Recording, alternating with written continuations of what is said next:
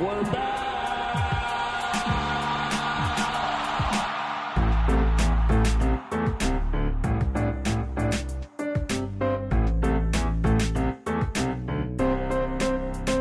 Just give me another beer.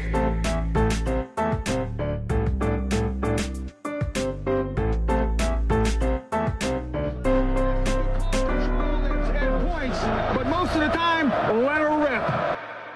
Hello and welcome into the Feels Like 45 podcast. I'm Cade Webb, and as always, I am joined by Dustin Ragusa. Dustin, how are you doing on this Friday? Hey, it's Friday. We haven't talked since before Christmas, so I hope you had a Merry Christmas. We're about to have New Year's Eve, so happy holiday season in general, but I'm doing great. What about you? It's all good over here, man. It was a great Christmas.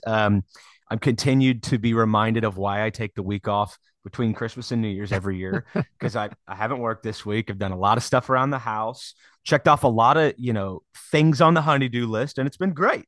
So Lifted I have some no weights, complaints. hopefully. Absolutely lifted some weights. Did some drywall work, believe it or not. So spackling. Keep going. Keep going. Yeah. I was wearing a shirt. So I can stop there. But no, it's been all good, man. I know you traveled. Luckily, you skipped all the craziness that's been going on with that. Yes. So glad you're already back in Oklahoma City.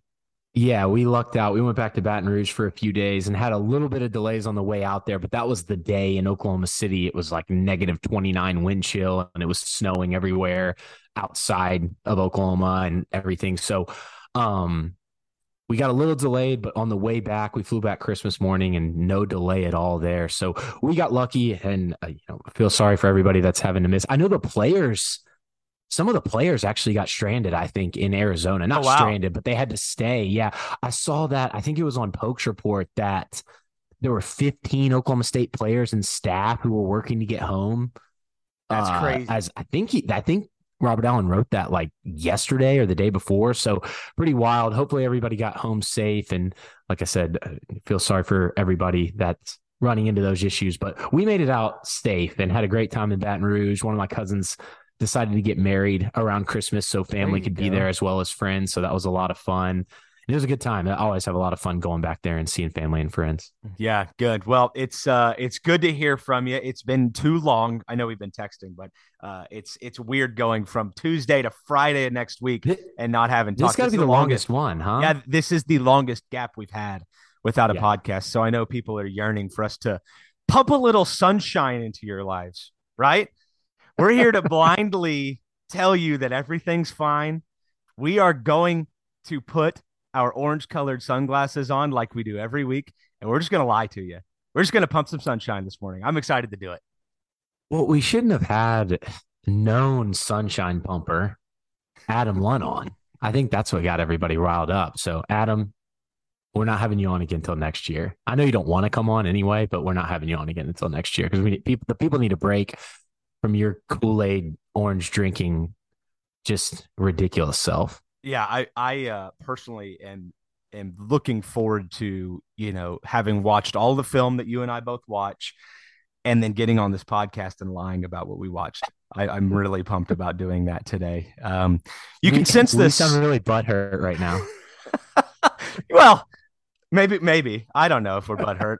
I just think, it's a good time to remind you this podcast doesn't paint with broad brushes. We've talked about this. We look at every scenario individually, player by player, position group by position group, literally, and coach by coach. So I love what we do. Wrong. We may be wrong because we're not lying. We won't lie to you. I can promise. Yes, we won't lie. So anyway, I felt like we had to say that, and it won't be the last time I get extremely sarcastic about it. So, Dustin, without further ado, I should say, before we get into the Guaranteed Rate Bowl, recap, we have a lot of questions this week, and almost all of them center around, the news of the week. I know a lot of you want to hear our take on Trace Ford, on the Mike Gundy press conference situation. We will talk about those things. It will be in the question portion of the show later on, as we were asked about all of that. So we will just get right into the bowl recap, and then we'll answer those questions later on. And I'll get back. And Kate, thanks so much for laying that out. And thank you, everybody, for all the questions. It really means a lot when you guys send those. I know we say that every week, but it really does. But we're going to we'll hit some transfer portal in the questions, but we won't dive deep into it like we normally do because we're going to record again as we put out on Twitter on Monday. So just a few days away. So we'll hit transfer portal hard. The dead period is going on anyway right now. Next week, the transfers that are planning to enroll mid-year, so for the spring, can actually start unofficially visiting again. The high school recruits can't, but the transfers can. So we actually should hear a little bit of news on Monday during the recording or before the recording. So we just wanted to wait and kind of get that out there, but we'll still talk a little bit, especially based around the questions. I just wanted to get that out there as well. But Kate, thanks for laying that out. No, I'm glad you did. There's a lot going on. It's going to be an interesting transition. I mean, we are in the off season now. It's going to be a long one, but we've got hoops. I mean, OSU plays KU in Allen Fieldhouse tomorrow. So we're just getting right back into the swing of things on the hoop side, but it'll be fun. And I look forward to kind of the next few months on the podcast with you, Dustin. But let's get into it. I mean, Oklahoma State, gets down big 24-7 in this game, makes a little bit of a comeback attempt. And ultimately falls short. I know the game was not nearly that simple. Tons of new faces on both sides of the football for both Oklahoma State and Wisconsin. But this was, you had true freshman quarterback, true freshman running back, true freshman wide receiver, and Stephon Johnson. There were freshmen all over the place for Oklahoma State. It was exactly as you, me, and Lunt talked about last week. You guys asked me, would you rather a win or look good in a loss? Well, we got neither of those because I was not blown away with what I saw on Tuesday night. I don't know how you felt. It almost was exactly what Lunt's not bad scenario, but Lunt's win, but the players don't like Rangel and Ollie Gordon maybe don't look that great. It was that part of the scenario, but we also got the loss. It was the only thing we didn't discuss. We couldn't pick that up. Worst of both worlds. Maybe that's the sunshine pumping. There's no scenario where we can lose and look bad. Maybe that's it. So here, Cade, my take overall, just personally, with this game, the start time was originally 9:15 Central Time. It got bumped back 10 minutes due to the East Carolina game. I believe that's who it was, going a little long. And then the game actually was not the quickest game. Oklahoma State, I'm thinking, hey, I'm going to rewatch this anyway. I'm just going to turn it off and get a little sleep. And then Oklahoma State starts coming back. So I was like, okay, I guess I'm going to stay up and watch it. It was a pretty disgusting game. I think you got really close to the score, but reversed. Yeah. You said Oklahoma State was going to win. I think I said 24-21. Maybe that's what 24-21. Is that what it was? Okay. You were really close. So shout out to you on that. It just, there was no rhythm on offense. And it wasn't so much that I think it was all Casey Dunn's play calling or all Garrett Rangel or all offensive line or all the running backs having issues. I think it was kind of nothing was going right. Casey Dunn couldn't call any plays that were working. Rangel was having some accuracy issues. Yeah. The running backs were having some vision issues. The grass that was laid down over the Chase Field turf. We heard multiple players. If you have an OSU Max subscription, you can see some of the post-game player press conferences, and they all were asked about it, and all of them either Lyric Rawls laughed when he was asked about it, and John Paul Richardson, who normally gives pretty coach speak, straight up answers, even said, I consider myself a good route runner, and I was unable to run good routes on this grass. So all of that kind of combined led to a pretty putrid performance from the Oklahoma State offense. Only 281 total yards. I said this to you, Kate, off air, 57 total plays on offense. That's the lowest since the start of the 2020 season, and only the second time they went under 60 plays. The other time was last year's loss to Iowa State. So just kind of a disgusting overall performance from the offense. And the defense did some good things, but they gave up way too many explosives. Yeah, I think you nailed it every way. I was really disappointed with, yeah, I'll just say it.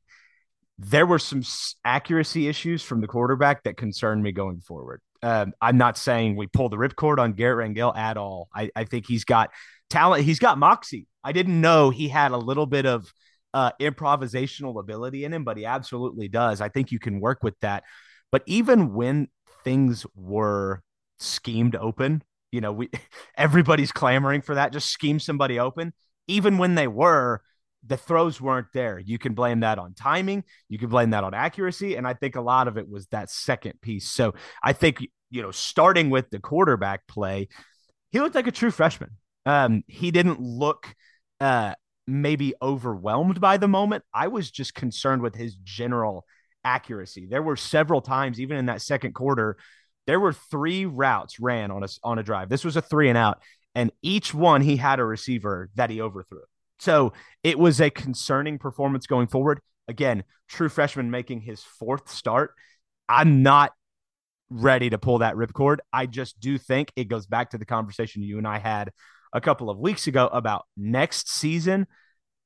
If there's any doubt in your mind that Oklahoma State needs a transfer portal quarterback, I think that should have been resolved on Tuesday. I hope that's not too harsh. No, I completely agree with you. And Kate, that was a perfect segue. You want to just get into the offense? I think we gave enough of the overview recap there, and that was great stuff on the QB. We can talk about QB, but just overall on the offense, one really interesting note, Kate, I put this out on my Twitter thread. This was the first game all season. And again, I went back and rewatched every play. I actually watched a little bit more this morning before we got on of the game again, just to kind of double check some of my work, just a little QA that I do that for you guys, a little auditing. But they went 11 personnel on all but one play in this game. So Rashad Owens, Braden Cassidy, I think Jake Schultz got a little bit of run, but it was mainly Cassidy and Owens. They were out. One of those 2 was out on every single play. And they were never out there at the same time, except for one when they went 23 personnel down by the goal line, which is the 2 running back, 3 cowboy back under center set we've seen several times this year. So this was the first game all season, no 10 personnel, so no 4 wide receiver, no tight end, no cowboy back, and no 12 personnel, which is the set with 2 cowboy backs on the field. Did you find that interesting at all? I'm not actually even 100% sure why, with Cassidy and Owens both available, why they never really tried to do that. My one guess would be to keep things spread out because Wisconsin's rush defense is so stout and Oklahoma State's run offense has not been great. If you keep, in that 11 personnel and you don't do a lot of, there were really no of those tight bunch sets with the receivers near the offensive linemen. They kind of spread everything out, and they even had some really wide splits. I think that's my guess at the reason. But did you find that interesting at all? I think you nailed it. I think it was, a little bit of concern, still a little bit of a patchwork offensive line that they're working with. I will say this was one of the better performances from the offensive line we've seen, at least my assessment of it. But that Wisconsin front 7 was big. They were noticeably bigger than really anybody that Oklahoma State had faced this year. And I would say it absolutely was because they were probably concerned about their ability. If they were to spread things out, I think they probably had 2 concerns. One, could you block, numbers on numbers? Could you get a hat on a hat if you're Oklahoma State? I would say the answer is probably no, knowing what we've seen all season. And then the second one is if you go empty, or if you go 4 wide, 1 running back and, no cowboy back, or if you empty things, do you trust Garrett Rangel to read that defense and make the throws? I would also say that was probably a concern they had. Yeah, I completely agree. That's a great point. A couple of stats I wanted to hit before we get into the position groups. Only 25% of Oklahoma State's plays were on Wisconsin's side of the field. Oh, wow. Well, it felt like it. My gosh. Yeah, compared to 49% for Wisconsin on Oklahoma State's side of the field. Well, did it feel like Oklahoma State couldn't flip the field no matter what they tried? They were starting on, I don't know their average starting field position. You might have that, but it was terrible all game. Well, even with some great punts to try to help them flip the field from Logan Ward, my guy. Yeah. My guy who, we talk about guys playing over other guys. Gundy and the staff is maybe making bad decisions. Logan Ward over Tom Hutton. I'm just saying. I don't want to get too hot.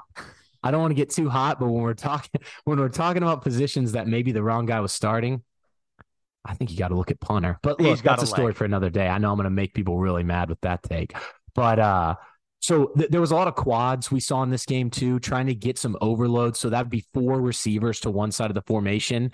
So it would normally be 2 or 3 receivers and then one of the running backs, because like I said, they're in 11 personnel. So it wouldn't have been 4 receivers out there, but 4 guys split out wide to one side of the formation, trying to do some overload stuff to Wisconsin. I didn't really hate the formations they used. Another thing they were doing a lot of, Kate, I mentioned this, but I didn't put a clip of it. I mentioned it in one of the tweets in the thread. They would split the cowboy back out as the far outside receiver and then motion him back into the formation. So this does a couple things. It can tell you if Wisconsin is in man or zone. They may tip their hand depending on how they were lined up originally. Also, because we know Oklahoma State likes to run their running plays with the cowboy back at that H-back spot, lined off a little bit offset of one of the tackles.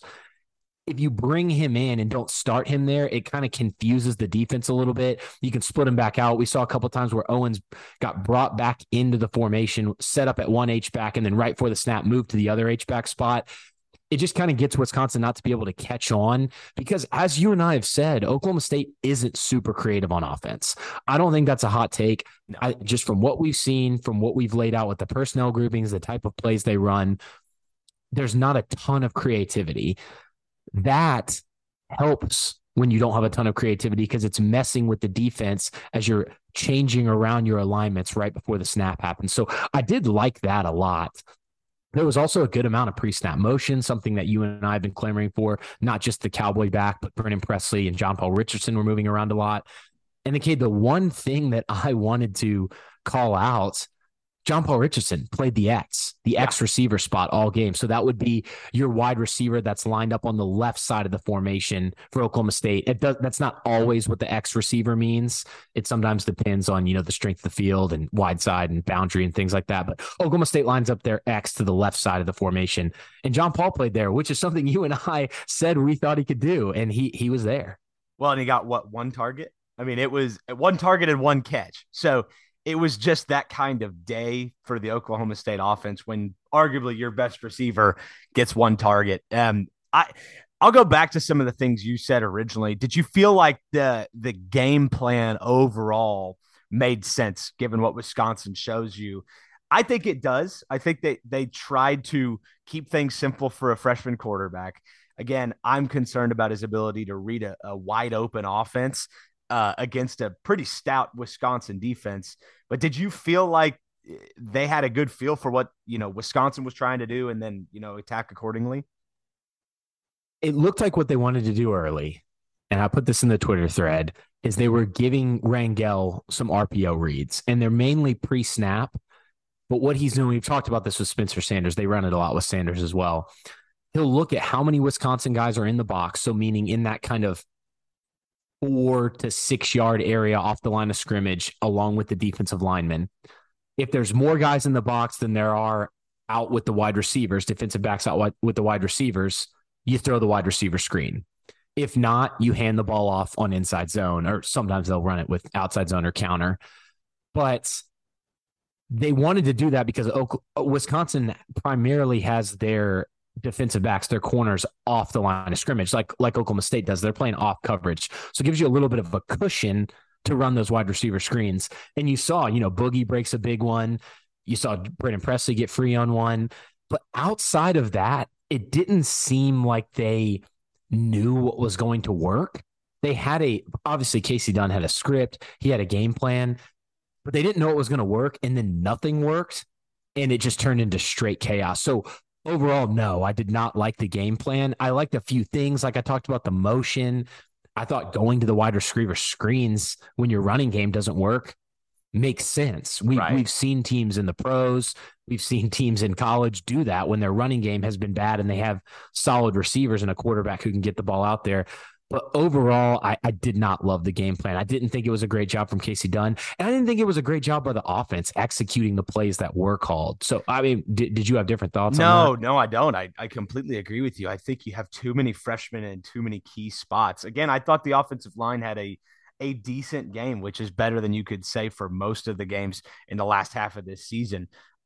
Outside of that, though, there was not a whole lot of good that anybody did on the offensive side of the ball. Outside of Boogie's touchdown catch and run, the individual effort from Garrett Rangel and Ollie Gordon to, turn a surefire sack into a touchdown.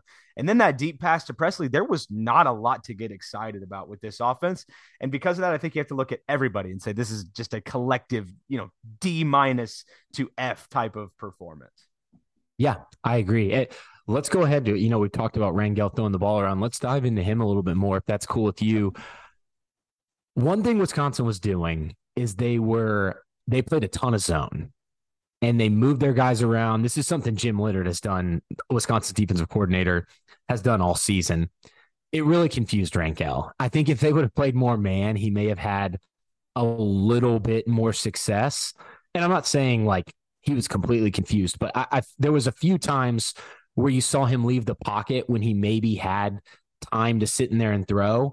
But I don't think he realized I think the coverage was something different than what he thought it was pre-snap. And it got him a little bit thrown off. They were playing inside leverage. So the cornerback is playing lined up inside of the outside receiver to the wide side of the field.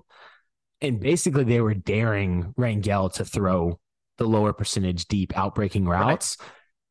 And when he did, he was having a little bit of trouble getting his footing on the grass.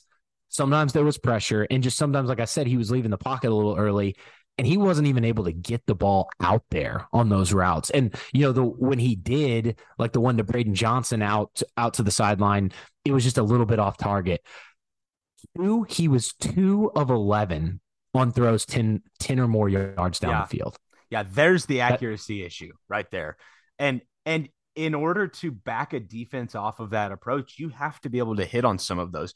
We have talked about this all year. If it was at the beginning of the year, we talked about Oklahoma State's lack of a deep threat at the wide receiver spot. It wasn't necessarily a Spencer Sanders thing. Now it's kind of both. You've got a quarterback that doesn't necessarily have the accuracy yet to make that throw, and you don't really have a receiver who's physical enough to shed that off and go up and make a catch, especially with no Bryson Green available in this game. So really, that's a disaster waiting to happen if somebody doesn't just go make a play. So 2 for 11 is actually even better than it felt like at the time. Yeah, and passes where he was not under pressure, where he was kept clean. He had 21 attempts. He only completed 10 of them. Yeah. That's 48%. You've got to be higher on the kept clean because when you're under pressure, when you're blitzed, your percentage isn't going to be as high. So it's tough. I liked – he made some good throws. Brennan Presley had the drop on that, which I really loved that play, how they set it up. They ran a bunch of wide receiver screens, and then they run a play where Brennan Presley fakes like he's going to block for Talon Shetron on the wide receiver screen, and he kind of leaks up the field wide open. I'm pretty sure that's going for what would have been like a 60-yard touchdown. I think if it was he catches that. Yeah, I think there was a safety there, but I mean, he didn't have a great angle on Brennan. We watched that play several times. It still wasn't a great throw. No. Brennan Presley has to catch that. Yeah, I mean, it hit him in the fingertips. I would put that on both guys. Yes. Rangel has to make that throw. That's that's pretty routine, and it's a crossing route. That should look pretty attractive in the wide open spaces that Presley was running in. And then you need your junior receiver to catch the ball. Yeah, I agree. And so, Kate, I have this down. I was trying to look for it when I was talking about the wide receiver screens, but I had 5 wide receiver screens go for 119 yards. And on the day, Rangel only threw for 229. Yeah. So, well, more than 50% of his passes were on those high percentage wide receiver screen throws. So that just kind of tells you about those accuracy issues. The thing is, like you mentioned early when we were talking about him at the very beginning, you can tell he's got swagger. The guys after the game all said he never got down on himself. The one interception to Owens, I don't think that's completely on him. It was a low throw, but Owens has to bring that in. Yep. And, I love Rashad. I love Cassidy. But when you do stuff like that, then it's like, why do we throw to the Cowboys? Why do we have them? Yeah, it's very strange. And I'm a proponent for throwing to the Cowboy backs. I'm just saying. So there was a lot of zone read type of plays too, which I think he maybe made the wrong read on a couple of times. And you can see he and Gunnar Gundy are just not anywhere near as dynamic a runner as Spencer Sanders, which Spencer is elite level. I'm not saying they should be. But you just lose that capability of the offense. And it's tough because that makes your offense tick when you've got a guy that can run like that. But there's not very many of those guys out there. And he's got to make up for it in other areas. The only thing, Cade, I know you said you're not writing him off. I'm not either. I watched, I think, 5 full games of him from high school when I wrote about him. These accuracy issues were not a problem. And I know our guy, Adam Lunt, and he and I have all talked about this off air. He agrees on that.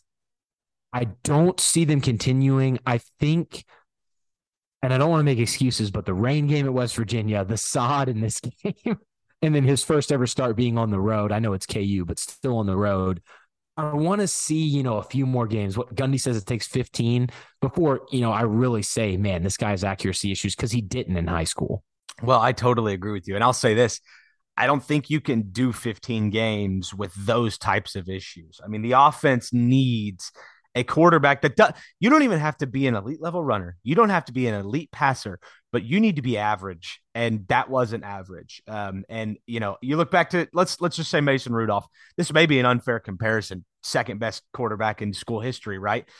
But no, those issues weren't present with Mason Rudolph as a freshman either. There were some decision-making issues, but there was no accuracy, like glaring issues that popped up from high school to college. And so I'll chalk a lot of that up to Rangel was in an unfair situation this year, thrown in behind an awful offensive line, thrown in really with no option to do much of anything with what was around him. I think that's a failure on the coaching staff. I think that's a failure with personnel as well. So not ready to write Rangel off, but the accuracy issues leads you to not getting those 15 games that it takes to get your feet wet that Mike Gundy says about, because you can't do 11 more of these. Yeah, no, I agree. And the last thing I wanted to say on Garrett, just in this aspect where we're only talking about him, well, 2 things. So I still think it's unfair that he's having to play right now. His body is just not ready to play as a true freshman. And to put him out there in these situations, and we know Gunnar Gundy was not available.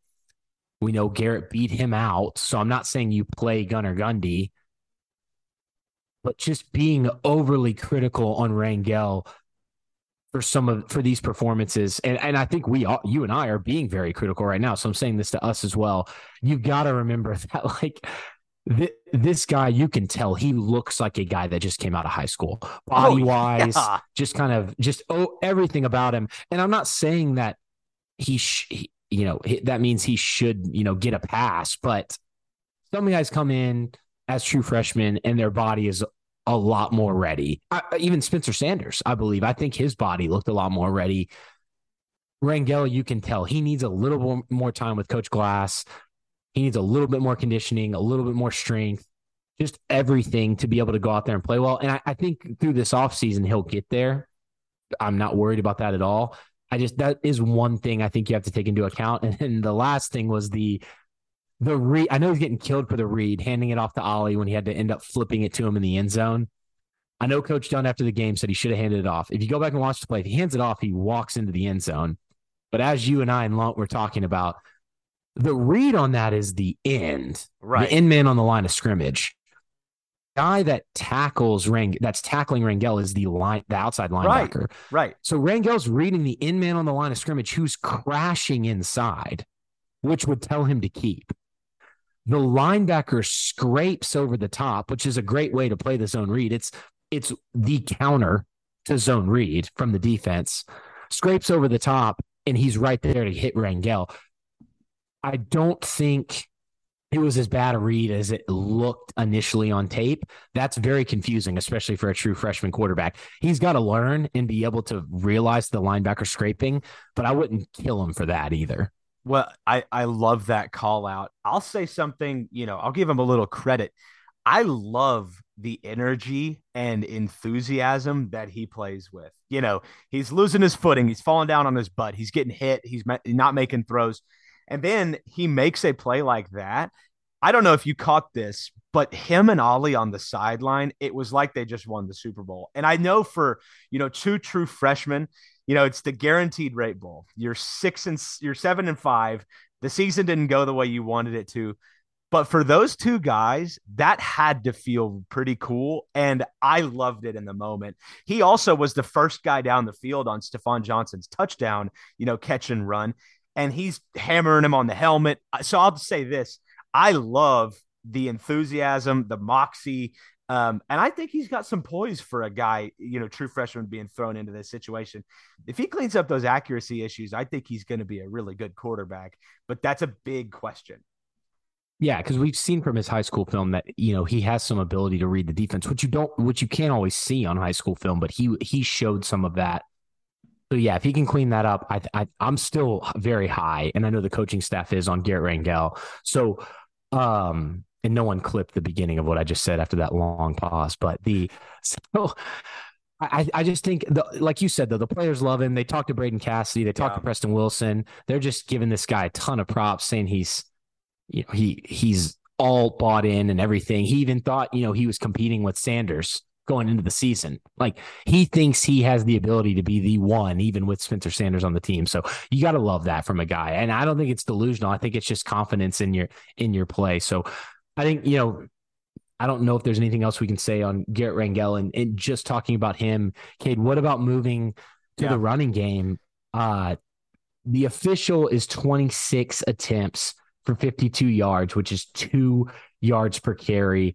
I have it at 2.5 yards a carry, which would be 25 attempts going for 63 yards because I took out the 1 sack. I also really wanted to take out the -9 yard slip by Rangel, but I left it in because it's not a sack technically, I guess. So pretty terrible day from the running backs. DeAndre Jackson wasn't really able to do anything in his 5 carries. Jaden Nixon only got 2 chances. The reverse to Presley didn't go well. Ollie Gordon, I did not think, we talked about the offensive line. I didn't think the run blocking was great. One issue there I saw, Jason Brooks, who's playing guard, every time he tried to climb to the second level on zone runs, he slipped. Every single time. I made like a blooper reel basically of it because he kept, I didn't put that one on Twitter, but he literally slipped like 9 times trying to go up to the second level. So a lot of factors in this game, not making an excuse, but one thing here, Cade, you see the electricity that Ollie has. I know the running out of bounds right before the end of the half was not super smart. You see he can make something out of nothing. He did it a few times in this game. But then when he has a hole, he sometimes misses it. And I think that's just a true freshman. Again, like we talked about with Garrett Rangel, he's going to improve on that. If he can improve his vision, he's got a chance to be one of the best running backs in the Big 12, just based off the other intangibles that he has. Well, is that too hot of a take? No, because I think that's all we're going off of with Ollie Gordon right now. The way people talk about him has not necessarily come to fruition on the field yet, but you can see flashes of it. There was the catch and run against Arizona State. There's the, play on the sideline against Texas. There's this game where he makes that catch in the end zone. There are flashes of it, but I don't know if it's all come on any one individual play where it's like, there it is. That's the guy we thought he would be. I think the potential is there. He's just got to put it all together, and that division has to improve, but that's going to come, right? I think with a reimagined running game next year with more counters, more gap scheme, I think that's going to come. And I also think having maybe another guy behind you in Sean Tyler who can provide a different level of punch to the defense can open some things up for him. I think bottom line is the offensive line has to be better because it's not as if he's running behind, a great one right now. So, yeah, I just, you can't win games when you only have 6 rushes from the running backs that go for 5 yards or more. I mean, on the day, it's awful. It's awful. And 4 of those were from Ollie. Ollie was doing everything he could. I actually thought, I know he's not getting a lot of love for this game because you look at 12 carries for 45 yards, 3.8 yards a carry.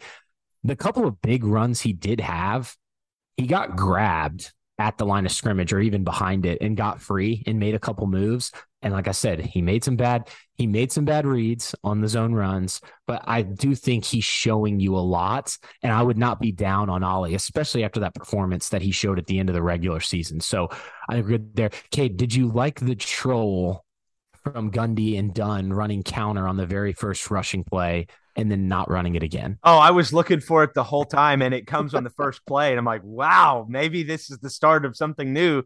Not yet. Not yet, guys. That's a troll. Shout out to the coaching staff for trolling. I appreciate that. I appreciate a good troll. The last stat, Kate, on the running backs, I don't have a lot because the running backs only ran at 12, 17, 19 runs from the running back. And we already talked about Ollie. So the only other stat I wanted to hit was run stuffed percentage. So that's rushes that are stopped for no gain or a loss. 32%. That's way too high. Yeah, that's really bad. And it puts you in a position to where you're probably calling plays the way you don't want to. Like Garrett Rangel has a disproportionate amount of throws because they can't get in front of the chains. Everything is, 2nd and 9, 3rd and 8, and you're throwing on those downs. So it's just a tough game to evaluate from the running backs for that reason. It was not great. It's tough. Yeah. And looking at it into the season, Dominic Richardson, 543 yards, Spencer Sanders, 391, Ollie Gordon, 308. I'm almost positive that's what we said at the beginning of the season when we got asked who our top 3 rushers were going to be. I'm pretty sure we said Dom, then we thought it needed to be Sanders, and then you and I both thought Ollie was going to crack in there. I also think we probably thought it would be more like Dom with like 900, Spencer with 700, Ollie with 560. Not that. Yeah, and I think it may have been me that actually said Nixon instead of Gordon, but one of us had Ollie in the top 3. And then, Kate, you had, if you want to move on to wide receivers, Brennan Presley leads. You had him for leading in receptions and yards. I said Braden Johnson would lead in yards and Presley would lead or be close in receptions, but I had Braden Johnson going up in yards. So you called that one too, my friend. So I appreciate that. You were killing it there. Brennan Presley, I think, out of the wide receivers, had by far the best game. I mean, 6 catches for 74 yards. I know I'm talking about the one drop he had. I think there was one other one he probably could have caught. I think it was on a screen pass, but it was not a good pass. 10 targets. They really wanted to get him involved. I think what they were trying to do was get their dynamic receivers in space and see if they could make something happen. And we saw Presley do it. I think he had one go for, that big throw downfield was like a 30-yarder, I think, and then Boogie had the 84-yarder. My one complaint here, and somebody on Twitter mentioned this, Boogie only got 22 snaps. And I know he was rotating in with John Paul, and you and I both talk about how we think John Paul should get more snaps.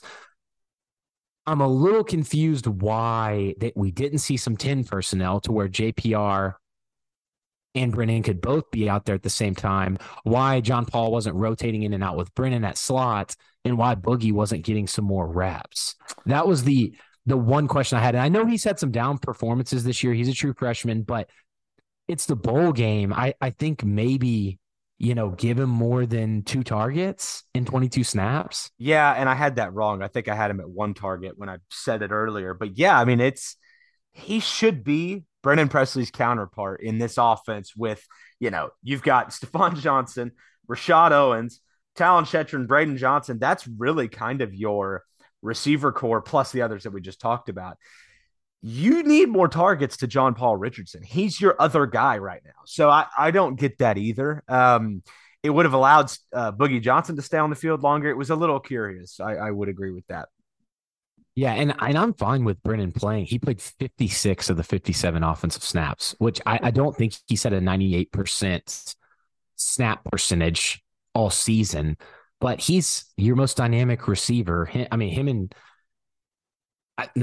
It's him. It's him. Yeah, with that crew that you had out there. There's younger guys who I think could eventually maybe be more dynamic, but I think it's Brennan while he's out there. It was tough because there wasn't a lot of, they tried the fade balls. John Paul did his best to make that one not be an interception. Yep. He gets stacked on top of it. It was the right read from Rangel, but he gets stacked there. He's not able to get past the DB. So that was tough. Like I said, you had a couple drops. he had a lot of screen throws. So there weren't really that, like I said, 11 attempts, 10 plus yards down the field. There weren't even that many to choose from. I think it was more the receivers. You could say they didn't have a great game overall, but they weren't really heavily utilized, I guess, down the field. Well, when the ball doesn't get there, it's kind of tough to evaluate them, right? I mean, I don't think drops were a major issue. It looked like guys were slipping and sliding in their routes. So it is tough to evaluate them when there's really, I mean, what is 14 completed passes on the day? And what did you say went to wide receivers? 13 of them or 12? I think it's 13 of them. Yeah. Because Owens had the long catch. So anyway, that's really Gordon tough. Had one, Owens had one, and Nixon had one. Yeah, so that's 11 of the passes go to receivers. That's a tough sample size to evaluate their performance on the whole, especially when, you know, the majority of those are bubble screens. So, and I'm gonna bring up the grass again, because if John Paul is gonna call that out, he never makes excuses. It was a difficult day for them to cut. So it's tough. And lastly, Cowboy backs, so we're going to hit, since we're hitting receivers, 4 targets. They are getting targeted. I think they're averaging around 3-4 targets the past like 5 or 6 games. And we've called that out every time. Owens was hit deep downfield. I know he had the drop, but he kind of breaks free behind the zone coverage, and Rangel finds him, which was really good job by Rangel outside of the pocket, finding Owens downfield. So shout out to him. Great job by Owens making the catch. Gives the first down point. I'm a big first down point guy. Love that. So I do it in my living room. But yeah, I mean, Cade, one thing on the Cowboy backs, you know, it's something when people ask about the scheme change stuff and like how to make the run game better. One thing you have to remember going into this season, and we haven't seen it called yet, but Oklahoma State has kind of tried to go away from it, that I think is hurting Owens in regards to the blocking game. Oklahoma State likes to line up their Cowboy back in that H-back spot. That's outside of the tackle box. So going into this season, you now can no longer cut block, go low on a defender when you're outside the tackle box. So that split zone play where the Cowboy back comes across the formation, he now cannot cut block that defensive end, and the offensive lineman can't climb up to the second level and cut block a linebacker. So that really hurts a lot of the things you were doing in the zone run game. And it really hurts a guy like Rashad Owens, who doesn't have a ton of experience at Cowboy back, who can lean on those cut blocks as kind of, you know, free pass cards. Yeah, like, his contribution. Right. I'm not strong enough to take this guy on one-on-one, but I can go low on him, not illegally, like not at his knees, but go low on him and hold him up. You can't do that anymore. It's a penalty. So that's tough. And it's something you got to think about. And it's something that I think has really hurt Owens, because he is not much help in the blocking game in terms of running. Yeah. Well, it makes it extremely difficult when you don't have an elite blocker in that regard. Like, look at K-State running that wham block play. Like, they have big guys that's what they do. They come in and they run line them up play. At fullback, right? Which is inside the tackle box, so it's legal. Yeah, 100%. And so you don't necessarily have that on the Oklahoma State roster right now, and it puts your guys like a Rashad Owens, who's a converted receiver to Cowboy back, at a pretty big disadvantage when you can't go in and do that. So I wonder if that's something that they go away from, that split zone, for that reason, because I don't think you have the guy there at that H-back spot to be able to come across and make that play. Yeah, that's a great call out. Lastly, offensive line. I know we spent a ton of time on the offense. Preston Wilson gets a start at right guard. He's played over 100 snaps there in his career, but this is the first game he's played right guard this season. Asked about it after the game, and Casey Dunn was asked about it too. They said Wilson's ankle's still not 100%. And him and Coach Dickey thought it might be a better idea for him to play guard and just focus on blocking, as opposed to playing center, worrying about his ankle, worrying about snapping the ball, worrying about calling out the protections. And they felt comfortable with Michalski playing that center spot. However, I think Michalski, out of all the offensive linemen, probably had the worst game. Well, not just in picking up stunts from the center spot, passing guys off, in terms of run blocking. And like I did with the receivers and the running backs and Rangel, it's hard for them to get their footing on this grass. You can tell. And I know both teams went through it, but Wisconsin's offensive linemen were slipping all over the place too. it was tough for Michalski in this game. I thought he had a rough go. I mean, pretty predictable, right? Like it's been a weak link. He has. I hate to use that term. He's had a difficult season. But at center, I think the reason makes sense, but that was a pretty predictable kind of outcome. You could mask some of that at left guard and right guard if you put him in the middle, right? It's harder to mask your inefficiencies at guard than it is at center. So, especially in this kind of zone scheme. So it was not a surprise, but I do think it made things really difficult. And I think you look at like that counter play, for example, it's one play, but they got folded up in the middle. It was done before it started. And you wish Woodard would have been able to play more snaps. He just had a few in there, but, he's still banged up. I know he's probably not coming back. Might be getting ready for the NFL. So I understand that. Materko, I haven't heard if it was injury related at all. It may have been performance related, which I think you and I, we have thought, we think Materko is a great depth piece, but not a starting caliber guy in the Big 12. And so maybe that was the call there on why it was Michalski, Brooks, and Wilson, as opposed to a Wilson at center, and Materko at guard or something like that. So it was interesting to see that. I thought, as we've kind of talked about the offensive line already, I thought everybody outside of Michalski played okay. I don't think anybody was great. I don't actually think the pass pro was as bad as I've seen. I agree. Some kind of reviews on it. I think Rangel led to a lot of that pressure himself, leaving the pocket a little too early. Now, the pass pro was not great. The run blocking was bad, but comparatively with the rest of the season, I think it was just like normal bad. Like, I don't think it was worse than it has been. I think it was the run blocking on this team is just not good. And when you mix in guys not being able to climb to the second level like Brooks, I think it just overall was just an average bad run blocking performance from this offensive line. Cade, real quick before I play it back to you, Jake Springfield running all the way down the field on Boogie's touchdown. He was flying. He absolutely was. I have a question for you, Dustin. Dalton Cooper's coming in. I watched Caleb Etienne not touch a soul on that reverse that got blown up in the backfield. I'm to the point, and this is not a call out of Caleb Etienne, but I think both tackle positions are up for grabs next year. And I think because you have 3 on the roster, you could shuffle any of them around. Do you think that's crazy? Do you think that's hot takey? Like, I do think there's an avenue where Dalton Cooper could be your starting left tackle at some point next year. I don't think it's crazy. I think this is kind of my thing with Etienne. And do you remember Aaron Cochran, who transferred from Cal and played over here? So Aaron Cochran, similar size to Etienne. They're both monsters. The thing with Cochran is he had quicker feet. I'm not saying he had quick feet. He had quicker feet than Etienne. So Etienne, what his specialty is, in my opinion, is because he's so big and long, unless he's going up against an elite pass rusher, and that strength and speed wise, he's going to be able to give the quarterback enough time at that left tackle spot. That's fair. Because he's so big and long. And I'm not saying he's a bad lineman in general. Like I think he's a solid pass protecting lineman. The problem is because he's so slow, he's unable to really do much in the run game unless he's just kind of, the backside of the outside zone and he just kind of pushing somebody. Whereas if you're running more gap scheme plays and he can sometimes just kick out the edge guy or even down block. I mean, if you have Etienne down blocking on an interior defensive lineman, that interior defensive lineman may die. They're definitely going to get pancaked. So I think to your point, I do think both tackle spots are probably up for grabs unless Etienne can continue. We saw the huge drop in weight, and that was mainly due to get him more quick on his feet.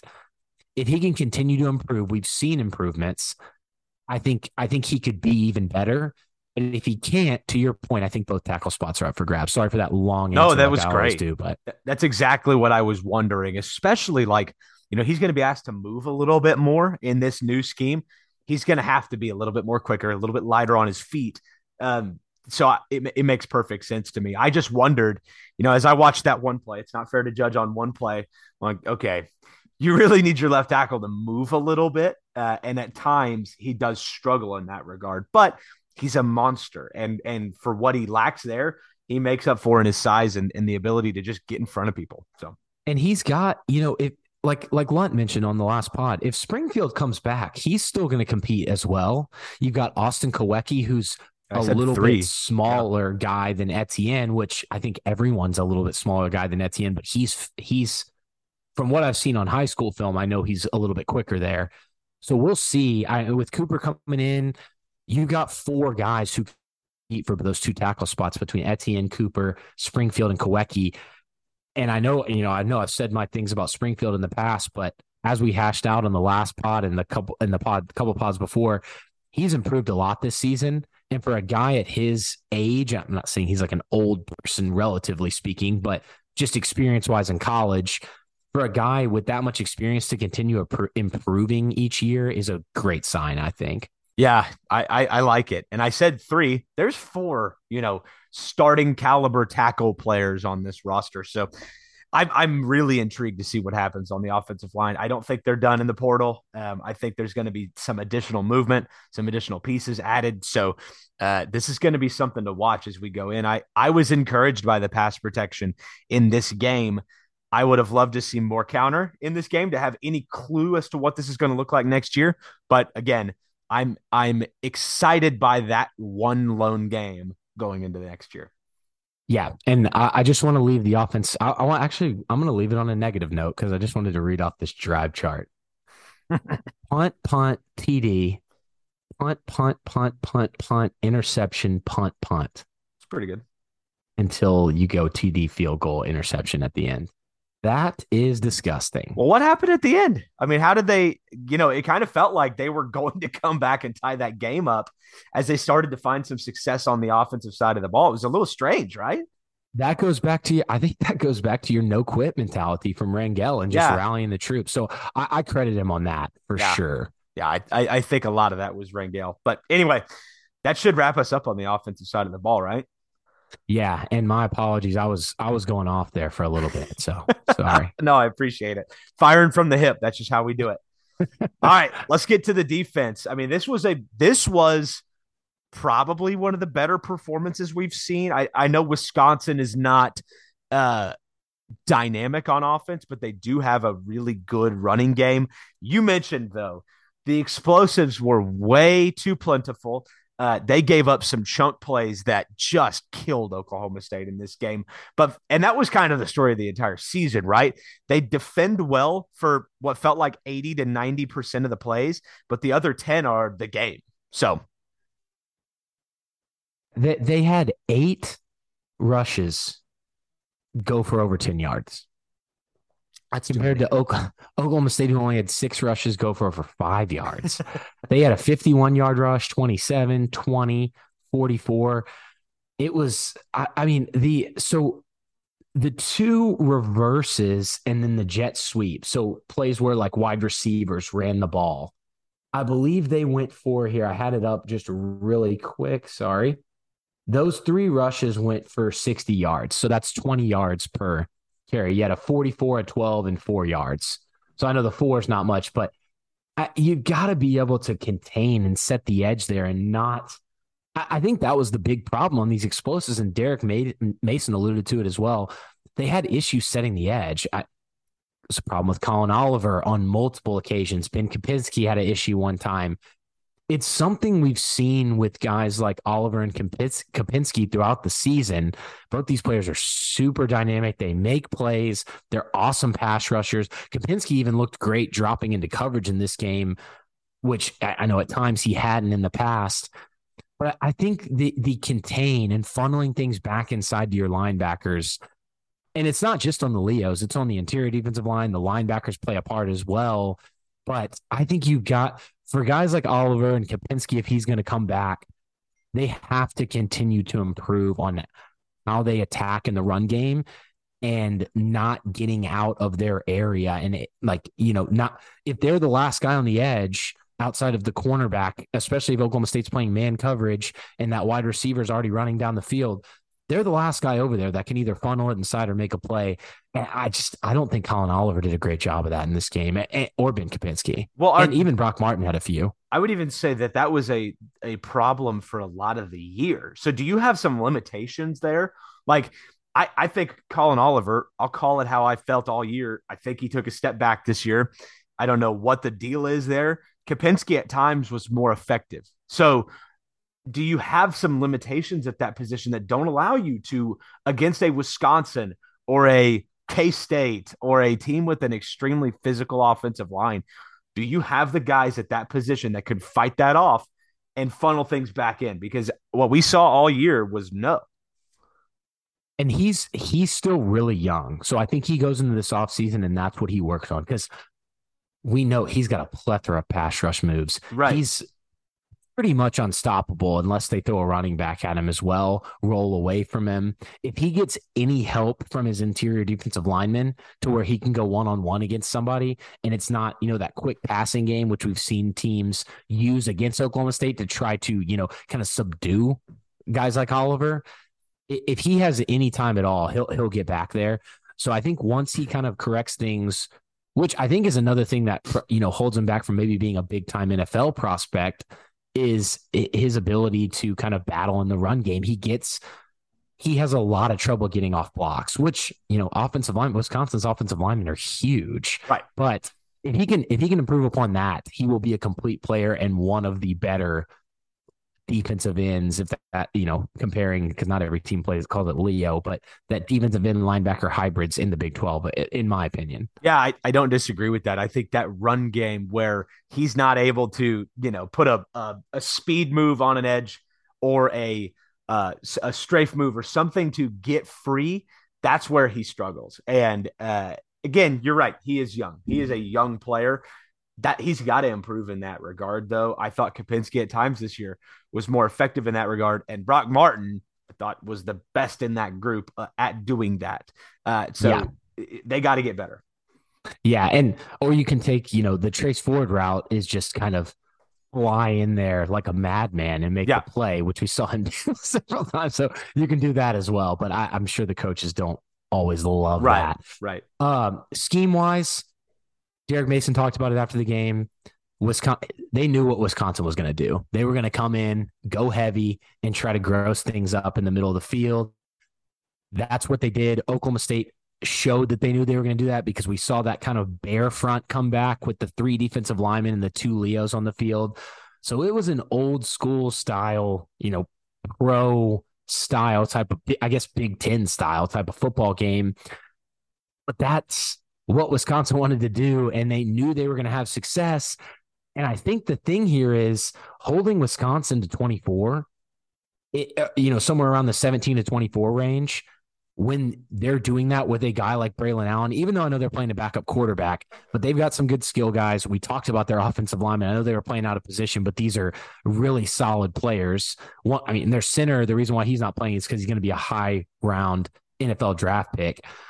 So I think holding them to around that point range was great by the defense. You just expect your offense to go out, like you need your offense to go out and score more in this regard. No question. You've got to score more than 17.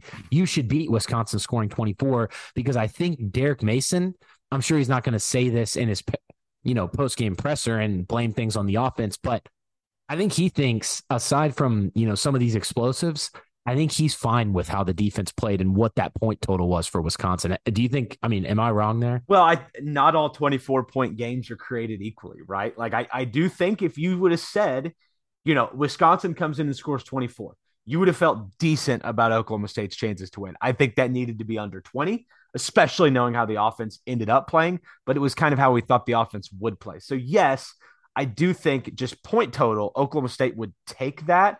It might be a touchdown too high. They were put in a terrible position, though. The time of possession in the first half was 23 minutes to 7. Like that is not going to do it. And then you get into the second half, and I thought Oklahoma State's defense, really stacked up pretty well in that half, even knowing how long they were on the field for the first half. So I don't put a lot of this on the defense at all. I think the explosives were a constant issue all year, and it never really got better. I mean, look at West Virginia. That team struggled to do anything all year. And against Oklahoma State, they bust 2 counter runs for 60-plus yards. It's kind of the same against Wisconsin. They did it in a number of ways, with pass, with run, but ultimately it was kind of same old song and dance. And so long-winded way to say, yes, I think they would have taken it, but the same issues crept up again. And ultimately it wasn't enough. They didn't get off the field when they needed to. And that's that. And the problem with the OSU rush defense is you're kind of lacking in all the areas. Yeah. So we talked about the problems setting the edge, but then when the offense is running it up the middle, we have issues with the defensive linemen not being able to kind of read and react, fill their gaps, and let the linebackers come and make a play. And then on the back end, you've got inexperienced linebackers out there, especially in this game when you're rolling out Lamont Bishop in Mason Cobb's spot, who I thought played really well. But they just, all 3 of those areas they need to improve on. And if they can even just greatly correct one of them and just be okay in the other 2, you'll see a drastic change in the amount of explosives they give up. So the official stat has Wisconsin at 5.5 yards per carry. That's actually underselling it because there were 2 sacks. You take those out, they're at 6 yards per carry. That's terrible. It's terrible. But then, Kate, when you look at it, 4 rushes over 20 yards. So if you take those 4 out, so the other 41 non-sack carries, they only run for 3.1 yards a carry. You can live 3.1 yards a carry is great. Yeah. You got to stop the explosives. Well, isn't that the story of KU and Texas? And that was what happened all year. They would bottle things up, and then you get one crease, and it's daylights for the Oklahoma State defense. This is how it was all year. And it's you can tell it's frustrating Derek Mason because, he wants to play that top-down style. And, they have give up some big, passes through the air in some games. But like in this game, only 2 passes went for over 15 yards.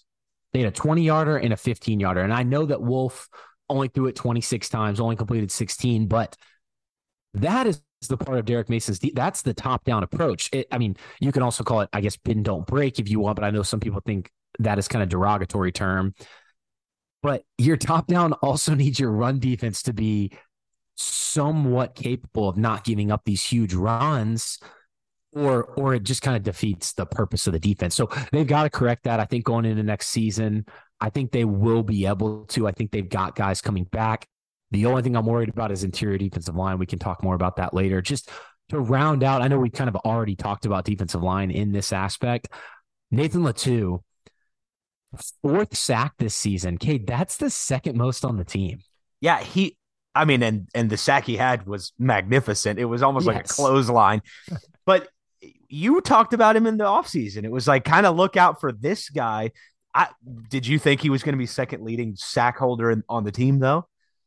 I didn't. And I think his snaps per sack is got to be like way higher than anybody else on the team because he is not played very many snaps total this season. I'll also kind of go back a little bit. When we talked in the offseason going into this game or into this year, it was like the Oklahoma State defensive line is going to be one of the best units in the Big 12. Like, it's going to be one of the best position groups. Doesn't the Nathan Latu being the 2nd leading sack holder on this team kind of just totally pop that bubble? I know everything else that we saw all year did, but like, doesn't that just like confirm it that this was the unit we thought it was? Oh, yeah, it truly does. I just think there was just some issues because teams knew what Oklahoma State's weakness are, and they knew the strength was the pass rush, and they did everything they could to take that away. Okay, so I actually got their snap counts up. I pulled up Oliver, Kopinski, and Latu. Latu played 144 snaps this season. Kopinski played 176, and Oliver played 462. So Latu's well below Oliver and still 50 snaps below Kopinski. He's 2nd on the team in sacks. Yeah, that's pretty good. Pretty amazing. I thought Kopinski, like I said, I don't love the Leos dropping into coverage, but Kopinski, there was one play in particular. He dropped right back into that middle zone, took away the crosser. Without even looking, by feel, he knew where to drop because he'd watched enough film. He knew where Wisconsin, the depth that they like to run that crosser. And he almost, it was almost if the quarterback would have thrown it, he might have got pass interference because he literally stepped right into the route path and he was not even looking at the wide receiver. So I thought Colin Oliver had a good drop too a couple times. Again, not my favorite thing. I'd rather these guys be coming after the quarterback and not just rushing 3, but I thought they did a good job. So the only other thing I can say about defensive line, I thought C made some plays, but then there are a couple times where he got driven 5 or 6 yards off the ball by just one offensive lineman. I thought Colin Clay didn't really do much of anything. Xavier Ross, I think he went out of the game twice with injury and came back in. So credit his toughness, but didn't really like what I saw from him. I thought Walter Scheid fought hard, but again, I think Walter Scheid is a good depth piece on the defensive line. When he's getting 49 of the 74 snaps, I don't think that's a positive for your team. I do think he's a really good player. I think there's got to be somebody that can play over him. And then lastly, rushes with 2 or less to go. Wisconsin converted 5 of 6, 83%. Man. Yeah. It's tough. Oklahoma State just didn't have the pieces in the interior defensive line this year. Linebacker, there were some weaknesses as well. So that front 7 just never really got it going, especially against the run. So it's the way we saw the entire season unfold. And it was what we kind of predicted this game would be like. Oklahoma State would see a lot of things in this game that would attack their weaknesses, and that's what Wisconsin did. One positive on the interior defensive line, Samuela, 22 snaps. I thought he played really well in those 22. I didn't think he was amazing. If you can get 22 snaps, good snaps from Samuela, if he comes back next season and that maybe that increases a little bit, but if he's your backup 0 tech, a guy that can play the 1 tech, maybe the 3 tech a little bit too, if he can play that amount of snaps, he's going to give you a positive more times than a negative. So as long as a guy like Iman Oates can come in, kind of start in that spot, or they go get somebody else out of the portal, I love Samuela as that number 2 kind of nose tackle spot. I think in limited snaps, he always is a positive. Yeah, I agree. I think you need an NIL deal to keep him and Latu in place along with the rest of the defensive line. I don't think you can afford any turnover because everybody that comes in is a vital piece to the success of this team next year. Agreed. Linebacker, wanted to spend a second here just on Lamont Bishop.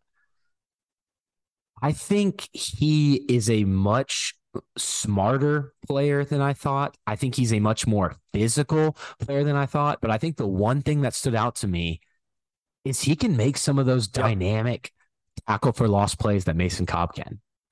I think if he comes back, which there's been, he was kind of a guy we had circled as maybe moving on, transfer portal caliber.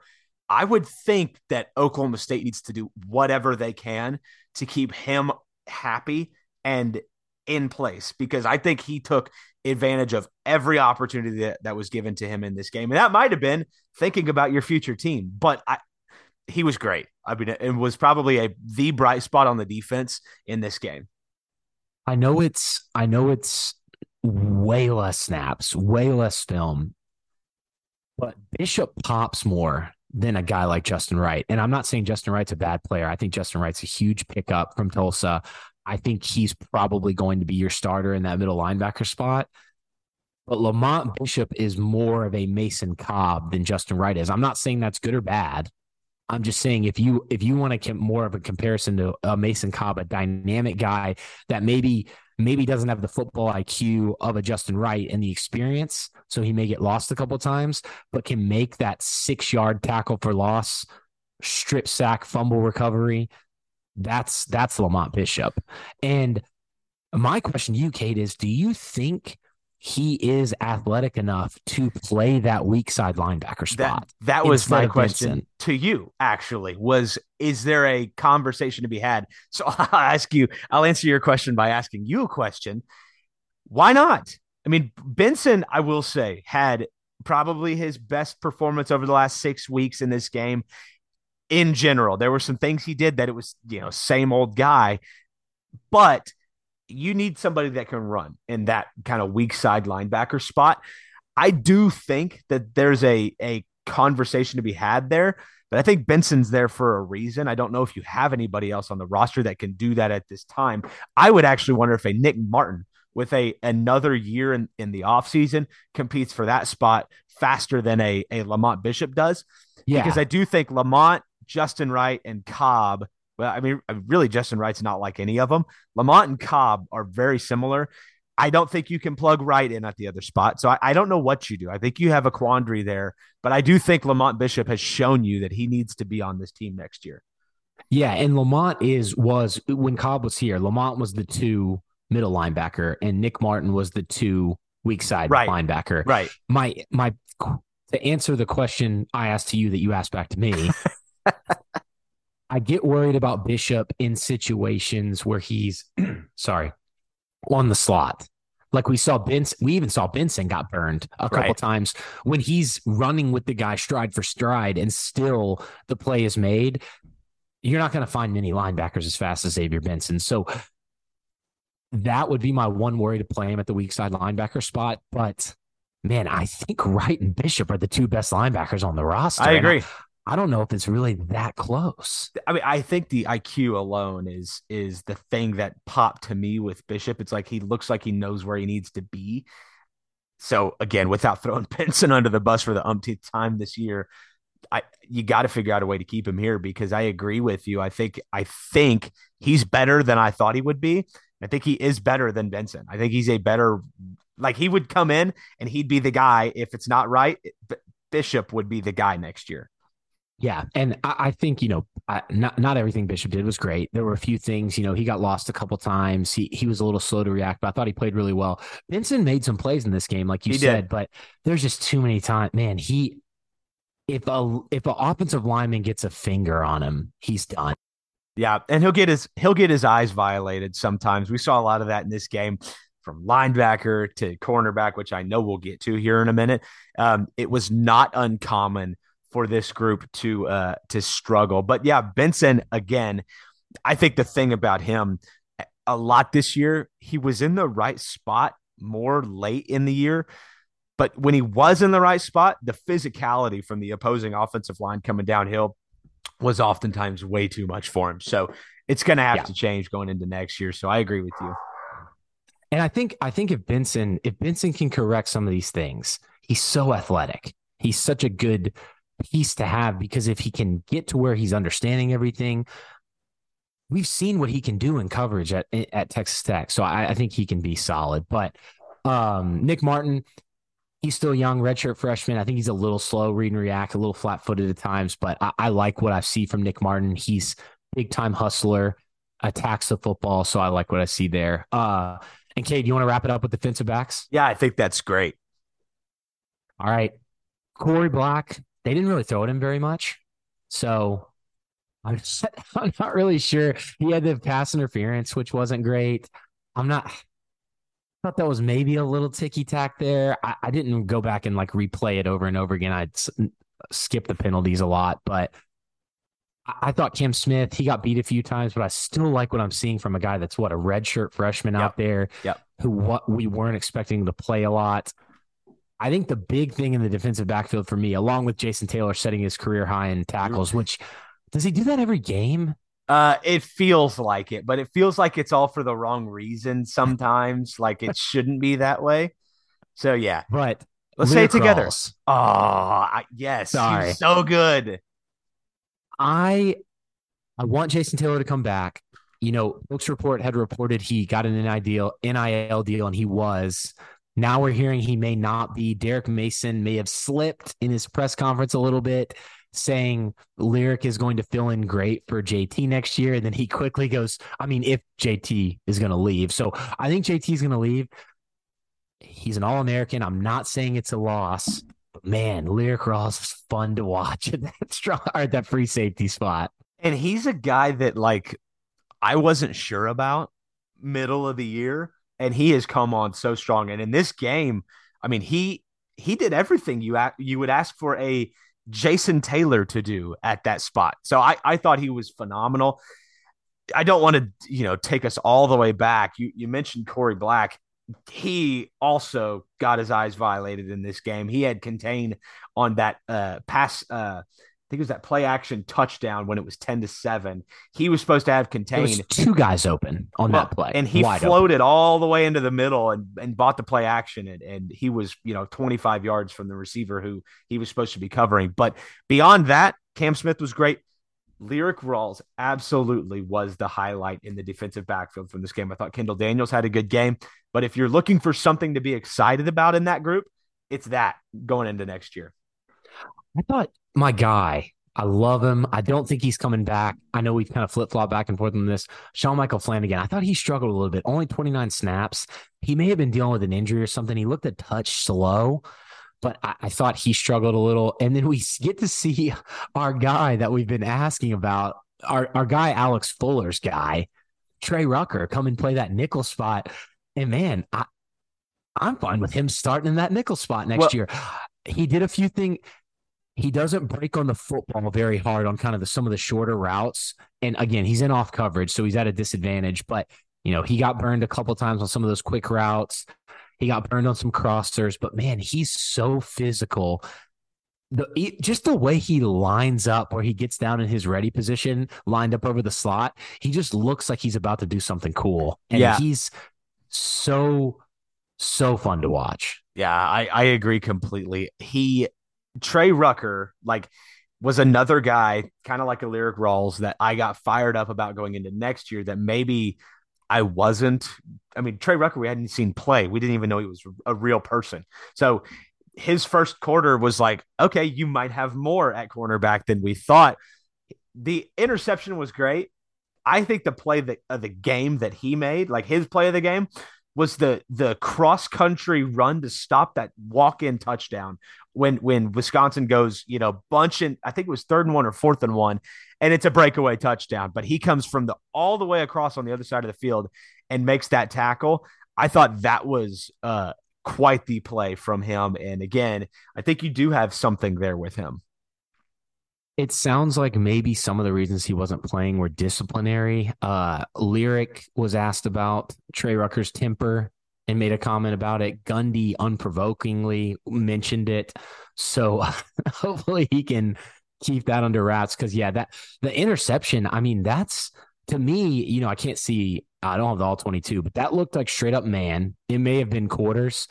His guy was the tight end who stayed into block. So he's buzzing, which means, kind of buzzing to the flat, reading the quarterback's eyes, and he sunk all the way back, reading Wolf's eyes and picked that pass off. Yep. That's just smart defensive back play right there. So I loved that. I really don't have that much more on the defense. I think the only other comment on the game was Tanner Brown, just 22 of 23 on the season, 78 PATs in a row, 4th longest streak in program history, tied with Ben Brogan. That's just good stuff. Yeah, no question. We'll miss him for sure. Dustin, for the last time, we just wrapped up a recap on the 2022 season. It was so strange. I tweeted this after the game. At one point, Oklahoma State's all the way up to number 8 in the country. You're at TCU, who's now in the playoff. You're up 24-7 in the second quarter of that game. And at that time, we thought Oklahoma State's a playoff contending team. And you get to now, and, they've wrapped up a 7-6 season. It's not the 6-7 season that their in-state rival had. It's still a winning season. But I think everybody, including everybody in that program, is probably thinking the offseason is a much needed breath of fresh air right now. I think the biggest question that we have going into things is what does this coaching staff look like going into next year? We'll talk about that as we get into the questions, but I think that has to be your logical next answer is what does this team look like and what do they do after, one of the more underwhelming seasons of Mike Gundy's entire, coaching tenure at Oklahoma State. Yeah. And Cade, honestly, our first question deals a little bit with that because we didn't have any audio, right? We don't have any audio, so we can get into Twitter questions. We do need to take a quick break and hear a word from one of our sponsors.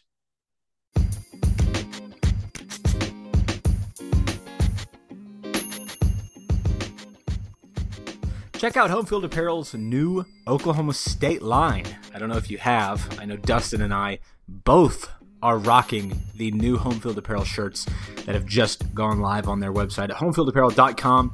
I mean, the Cursive Cowboys across the chest is absolutely gorgeous. I don't know if you guys have seen the Pistol Patty t-shirt, but it is great as well. And Home Field Apparel is doing phenomenal stuff, even outside of Oklahoma State sports. If you go on their website right now, you can see potential future Big 12 members, Colorado, with a throwback t-shirt on their website. I'm just a big fan of Home Field stuff, and the quality is unbelievable. So check them out at homefieldapparel.com. And when you use our promo code FEELS12, you actually will get a discount. That's right, FEELS12 will get you 15% off your first order when you use our promo code FEELS12 at homefieldapparel.com. Check them out right now and tell them that the Feels Like 45 podcast sent you. Dustin, as you were saying, I didn't mean to cut you off before the break there. No, that was my bad. So the first question is from our guy, Bill My Nat at Bill My Geo Guy. He says there's a lot of discussion about the state of the offensive play calling and online coaching development. But can this finally be the offseason someone asks McIndoe what exactly he does as Cowboy back coach? And I think there was an Office Space gif in there, if I'm not mistaken. Yes. What would you say you do here? Yeah. The second part of the question, too, just to shout him out, we won't hit this one as much just because we've hit this one on previous pods, and I sent him the Twitter thread, but he's talking about the Oklahoma State offensive line, the injury issues. Is it a strength and conditioning problem? We kind of went into that in depth on a previous pod, so I sent him the Twitter thread. We can hit it a little bit, but more on the coaching stuff. I still think that they're going to make some changes just from things that you and I have heard.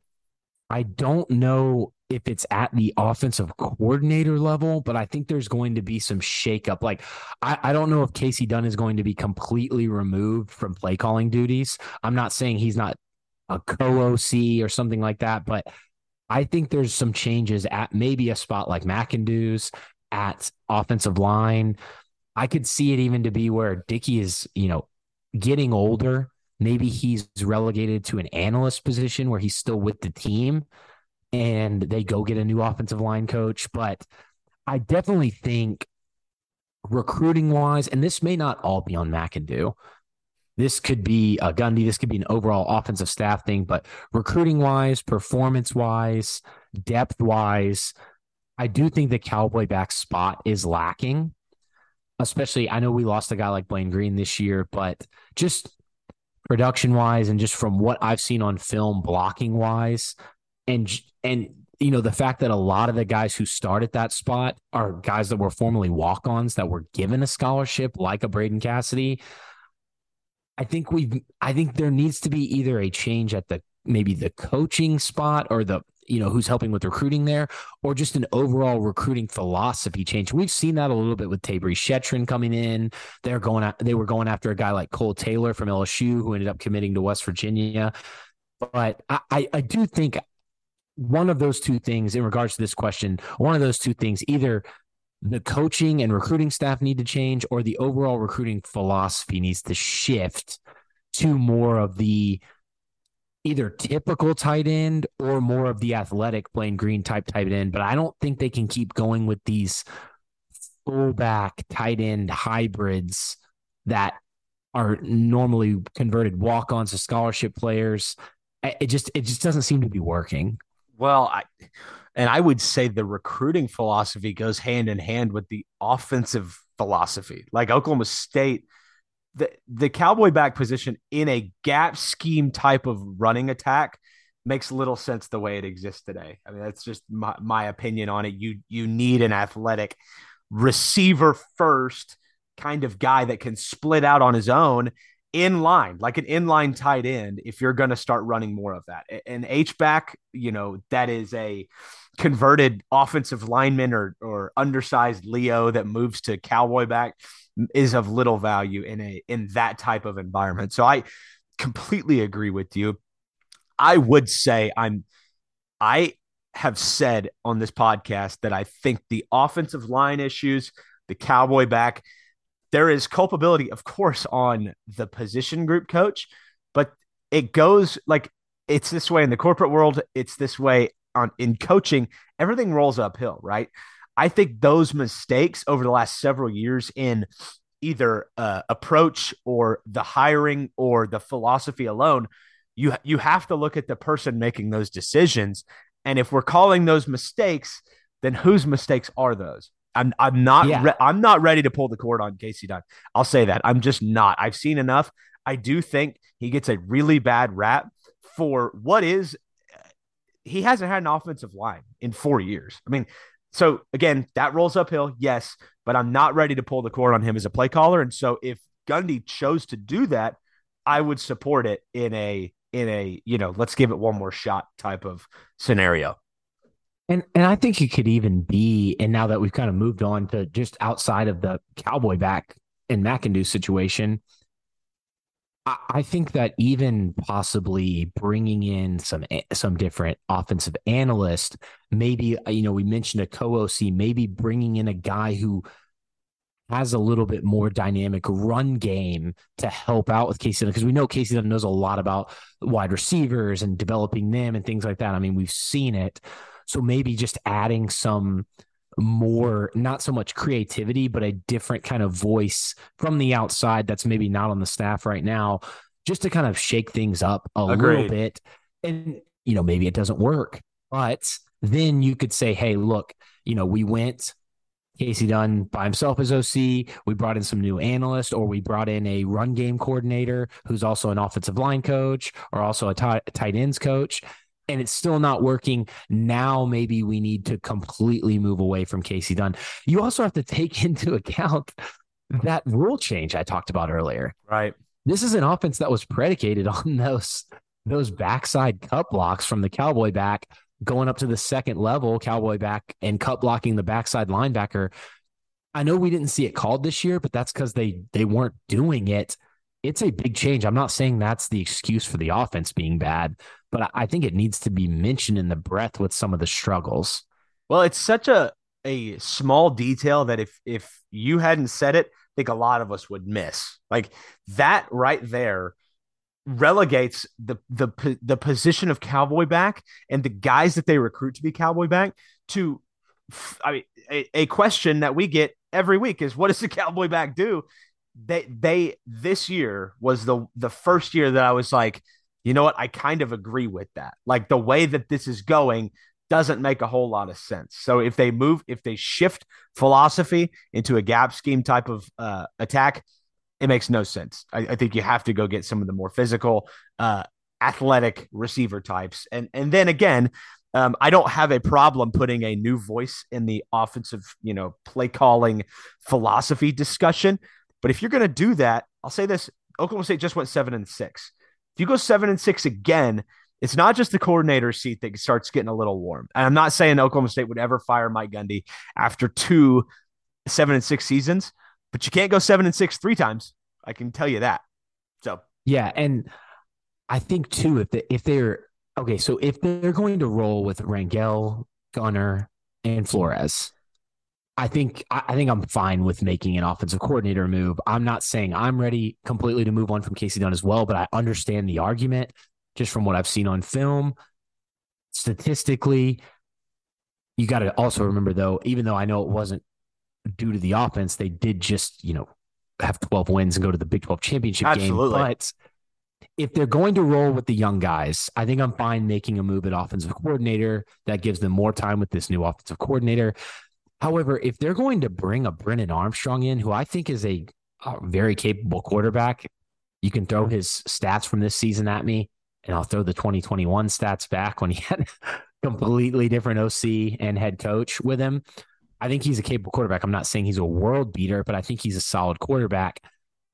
If you bring him in and bring in a new offensive coordinator, then everything's changing for everybody. Whereas if Armstrong comes in, he's the only one learning the offense. Everybody else already knows it and can help him out.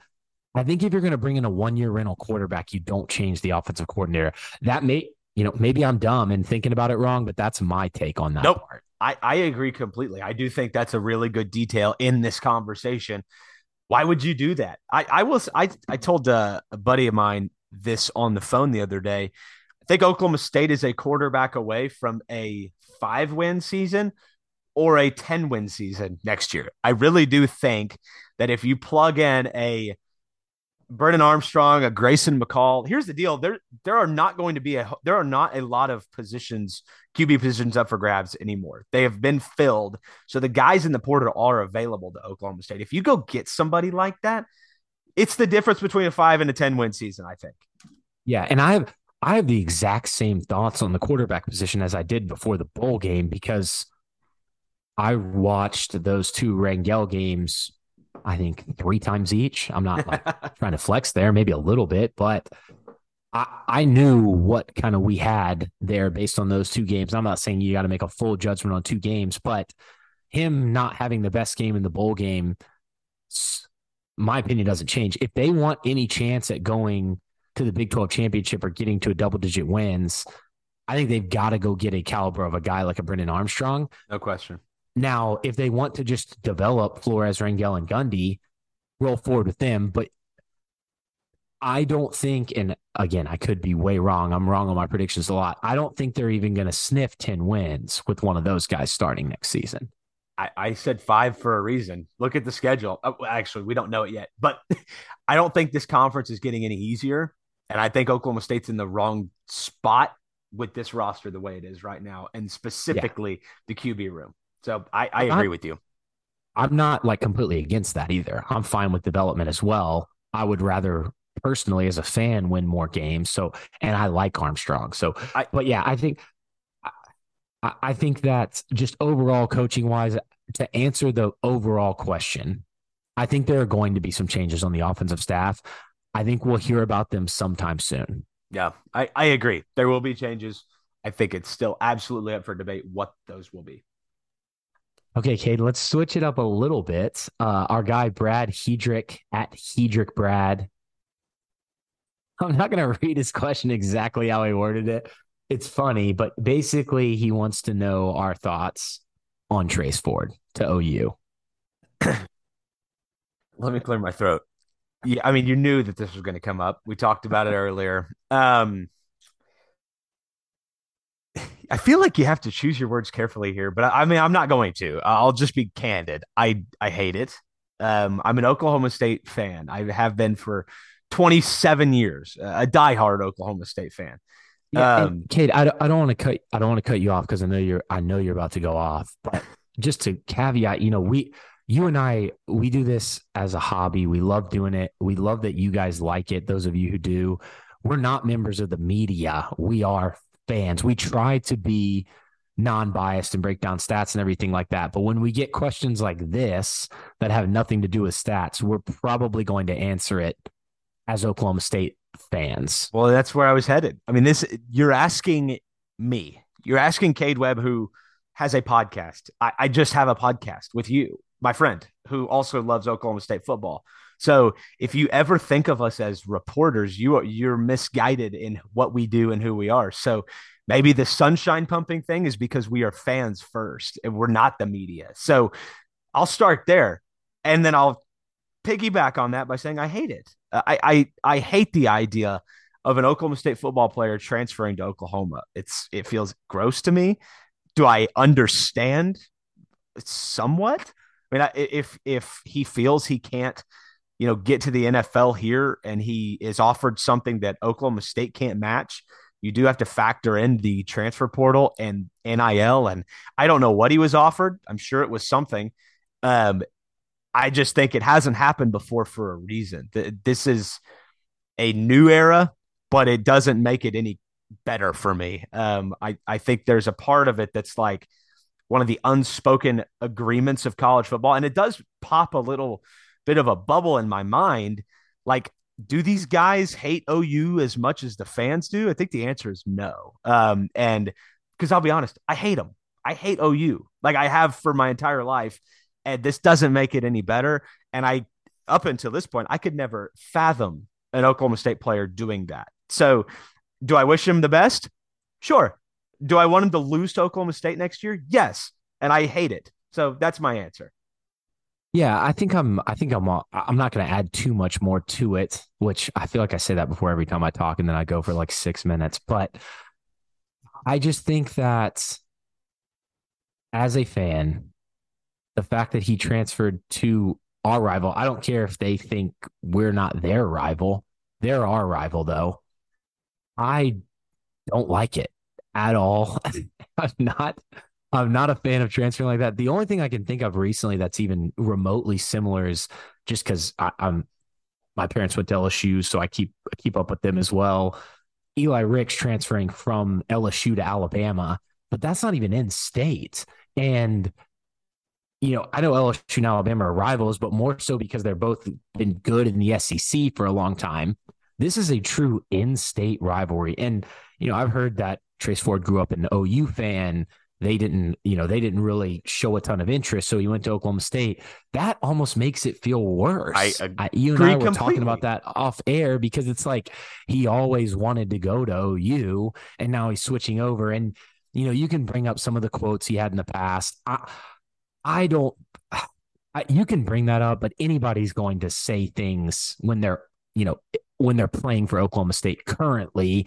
I don't really fault him so much for that as the just overall making that transfer move. And I know you said you wish him well. I wish him health-wise well, but I don't want him to do good because that means OU's doing good. So I hope he gets 0 tackles. Well, and I'll be honest here. It feels like nowadays you can't even talk about this like honestly. Like as an Oklahoma State fan, I don't like it. I don't want him to have 10 sacks next year. I want him to struggle because he plays for OU. I don't want him to get hurt. I want him to be healthy. It would be the first time in his career that he is. But at the same time, it feels like you can separate the transfer portal and a player having the right to do it, and then me having a right to have an issue with it. I do have an issue with it. Yeah, and I saw Brock Martin, retweet and say not many people are going to know the true reasons why you did it. I'd love to know them. No, and look, I get it, and I get what Brock's saying, and I respect Brock for standing up for his guy, and I love Brock. I love watching him play. We talk about him a lot on this podcast because he's a really good player. He seems like a really good dude and leader.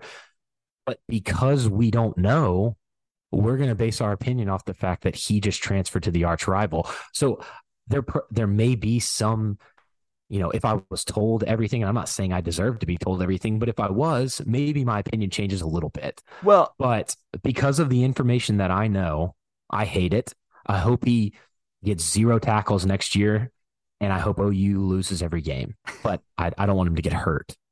Well, and that's you saw a lot of discussion about that. I think there's the message board Twitter account where OSU fans are kind of going nuts about this and wishing an injury on a player. That's not something I can fathom either. That's gross. That's disgusting. And that's what happened on Tiger droppings when Eli Ricks transferred to Alabama from LSU. Fans are just going to do that. I'm not saying it's right. I don't condone it at all, but that's what's going to happen when you transfer to a rival. It's just the sad part of it, and it makes it tough for everybody. And I don't know if Trace Ford maybe didn't realize that was going to happen or if he just doesn't care. But honestly, seeing those, they made me sad, but they weren't surprising. Well, and so just to kind of wrap this up, there's 2 things. One, I don't know the reasons that Trace Ford, went to OU. I would love to know what they are, though. Like genuinely, I'm not saying prove it to me. You don't know me that, Trace Ford. You don't know anybody that, but it would be valuable to people like me that are confused by it, by even the optics of it. Maybe, and I hope this didn't come off as entitled, but maybe even the perceived, tradition of college football. This goes against that. The other thing I'll say is, I hope somebody around him said, "Hey, I'd lay low for a little bit because this is going to be ugly for you." But and not even this is just going to be ugly in general. OSU fans are going to pop off. They're going to say some really nasty stuff about you, which they have. So maybe get off your phone because what we saw is not that. Even the thing that went viral the other day about, want a cookie. That's the wrong look too. So everybody looks kind of bad here. Trace Ford makes a decision for himself. You can't fault him for it. He has the right to do it. I do believe as fans, we have the right to question it to a limit. And I think that limit is wishing injury on another person. Yeah. And I know we started off this podcast by talking about how we try to keep it to stats and things like that, but if we're too relevant. If we're getting asked about it, it does deal with a player that is a contributor transferring. Obviously, we're going to talk about it. So we may be being hypocritical, but we thought we had to hit it. We had multiple tweets asked about it, and we thought it was something that just needed to be discussed. I think it's too relevant not to talk about. So no, I hope nobody thinks of it as hypocritical. And if so, we'll never take another question like this again. So yeah, let us know. Okay. Next one is from Brian Metcalf. Yes, it's kind of a long one. It was a couple of tweets. He had asked me on my personal one, and Brian, thank you for copying and pasting it over to the thread so I didn't miss it, because I'm not great at catching everything because I'm not the smartest. But I think what he's asking when I look at it, and Brian, I don't want to read it exactly because I don't want to mess it up. His question is on running back development, and I what he's getting at, I believe, is we went Justice to Chuba, not really having anybody ready to take over and having to go to a Jaylen Warren. And I think he's kind of questioning Coach Waz's development. And, is this the right recruiting style? Almost a similar question to the McIndoe one. I think this one's a little tough because in the age of transferring and transfer portals, and I know transfer portal hasn't existed for that long, but when you've got guys like Justice Hill and Chuba Hubbard, I think you got to wait and see is what I'm. I think what I'm. I totally agree. You got to wait and see what happens with Ollie, what ends up happening with Jaden Nixon, who's still young, because when you had Chuba and Justice taking 90% of the carries, guys are going to transfer out. Guys aren't going to get as well developed because they're not getting any snaps in game. And it's not a bad thing because you were winning games with those teams, but I'm not really sure if it's fair to make that judgment just yet. I agree with you, Dustin. I think it's a fair question. I think I get why you're asking it, but I think it's way too early on Ollie. It's way too early on Jaden Nixon. And then I would even say Justice Hill overperformed like for what we thought he would be at Oklahoma State. I mean, he was a 3-star guy and came in and started as a true freshman. Like that rarely happens. And so I think it's a little early to be, kind of casting aspersions on the recruiting philosophy in that running back room right now. Agreed. Okay. Because we went so long on the offense, both you and I have a hard stop. We're running out of time. So apologies. We had a couple of questions, one from Corbett Klein at Corbett Klein, one from Brad Ross at Ross BE, and at Och for OSU at Och40, all kind of asked in different ways about kind of state of the program, Gundy, if we think Gundy's being complacent, who's going to, take a stand against Gundy right now, and our thoughts on kind of the press conference and what occurred after the game. We don't want to stay on this one for too long because this one I think is getting way away from what we try to do on this podcast. And Cade, before I flip it over to you, I just wanted to shout out Hayden at Hayden MOK State. He's talking about injuries. Southern Boy Sports Podcast at so_boy_sports. They both had questions about injuries looking into next season, and then future of how Oklahoma State fits into the future of the Big 12. Brody Smith, who I had a good conversation with in DMs, asking about some changes being made to next season. And then Glory Cowboy at Gorig Sangar and Robert Dennis, my guy at RT Dennis. Thanks, Robert, for sending the question. All are asking about transfer portal type stuff. We are going to hit all this stuff. And Joel as well. Joel Penfield asked transfer portal as well. We're going to hit all the next year injuries, new Big 12 transfer portal on Monday, because all we'll really have is basketball. I don't think any huge news will drop outside of maybe some more offers going out, maybe Brennan Armstrong, but because it's the dead period right now. Long-winded way of saying thanks, guys, so much for the questions. I'm sorry we ran out of time. I'll take the blame on that.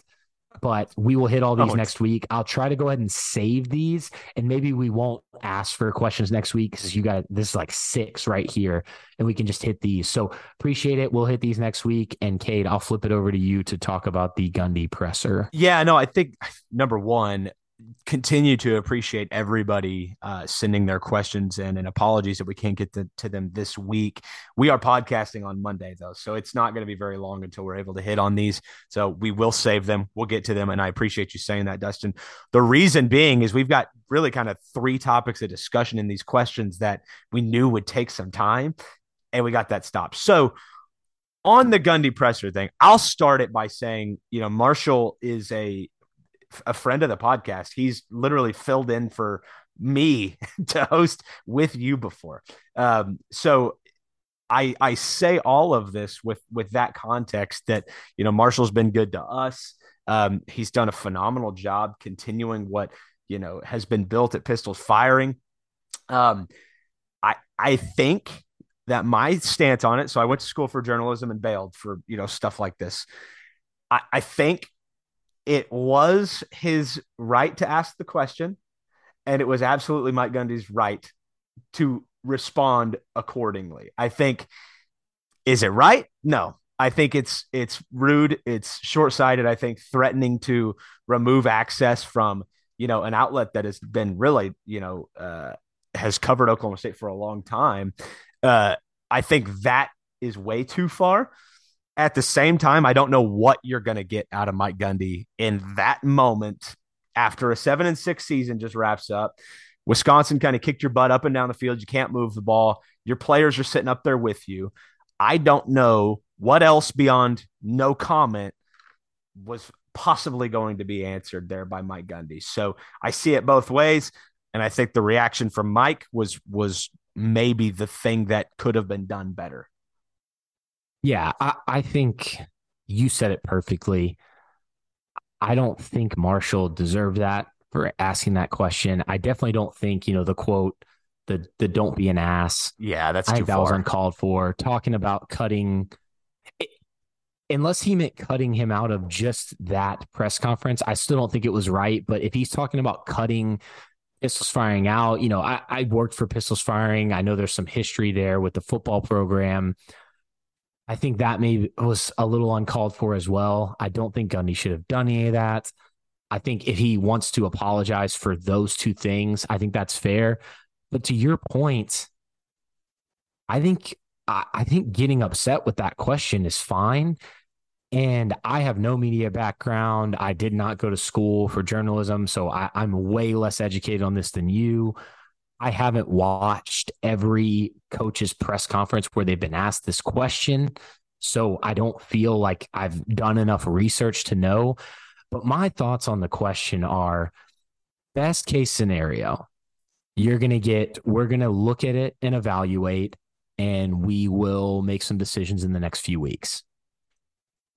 Worst case scenario, or probable case scenario, you're going to get no comment, or I'm not going to talk about that at this time, something of that nature. And then I think actually a fair majority are going to get upset, respond either sarcastically, look annoyed, maybe even say something rude. I don't think anybody should go as far as Gundy did with kind of the name calling ish thing that he did there and talking about cutting out of the media. But I get you have the right to ask the question.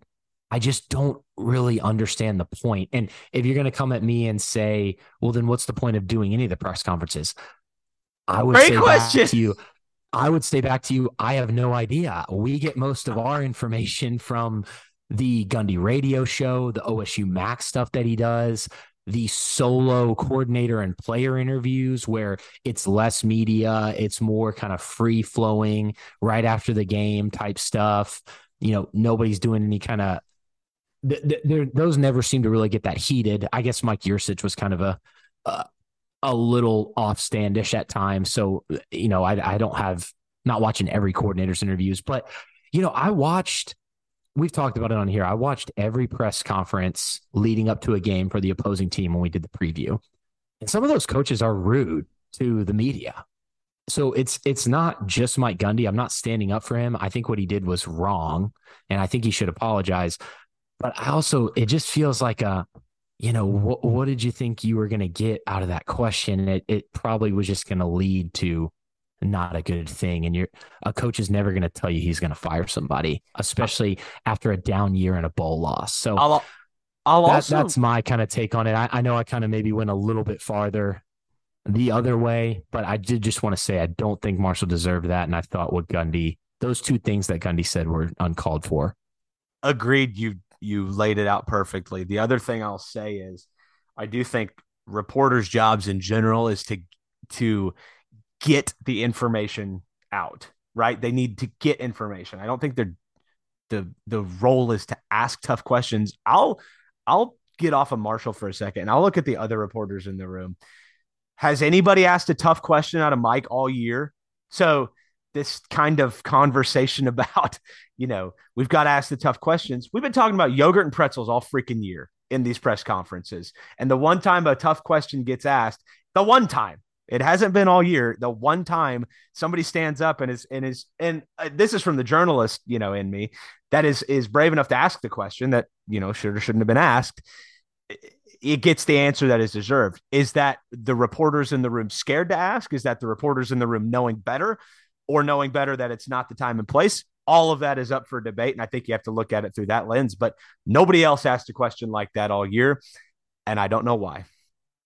Yeah. I also don't think Marshall needed to apologize. I think that was nice of him to do that. I think that I don't think he needed to apologize. I do think Gundy maybe should. I think Gundy should have apologized first. Yeah. They're calling him a name, but I think, to me, it could have been avoided because you're not going to get a good answer on that question.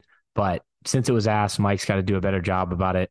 And that's all. That's all I really got to say. Yeah, that's plenty. Anyway, so two things that we don't normally talk about on this podcast is how we feel about stuff, kind of on X's and O's related. So appreciate you walking through that with me, Dustin. It has been a fun football season to break down with you. It has not necessarily been a fun season, though. I've enjoyed doing it as always.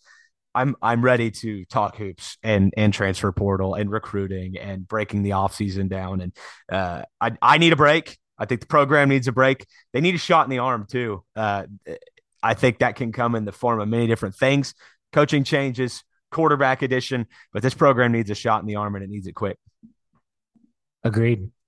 That was a good one. Yeah. Same on my end. Had a fun time breaking it down, ready to get back into the transfer portal, talk about scheme stuff going into next season, what can change, and get back to what you and I, are kind of bread and butter there. So. Yeah, no question. All right. Well, we'll wrap this up. I think this is our longest podcast of the season, but it was fun. If you're not already, you can follow us at Feels Like 45 Pod on Twitter and Instagram. You can follow Dustin at Dustragu, and you can follow me at Cade Webb. Hope you guys have a happy new year. We will see you right back here on Monday, breaking down KU and much more. We'll see you then. Go Pokes.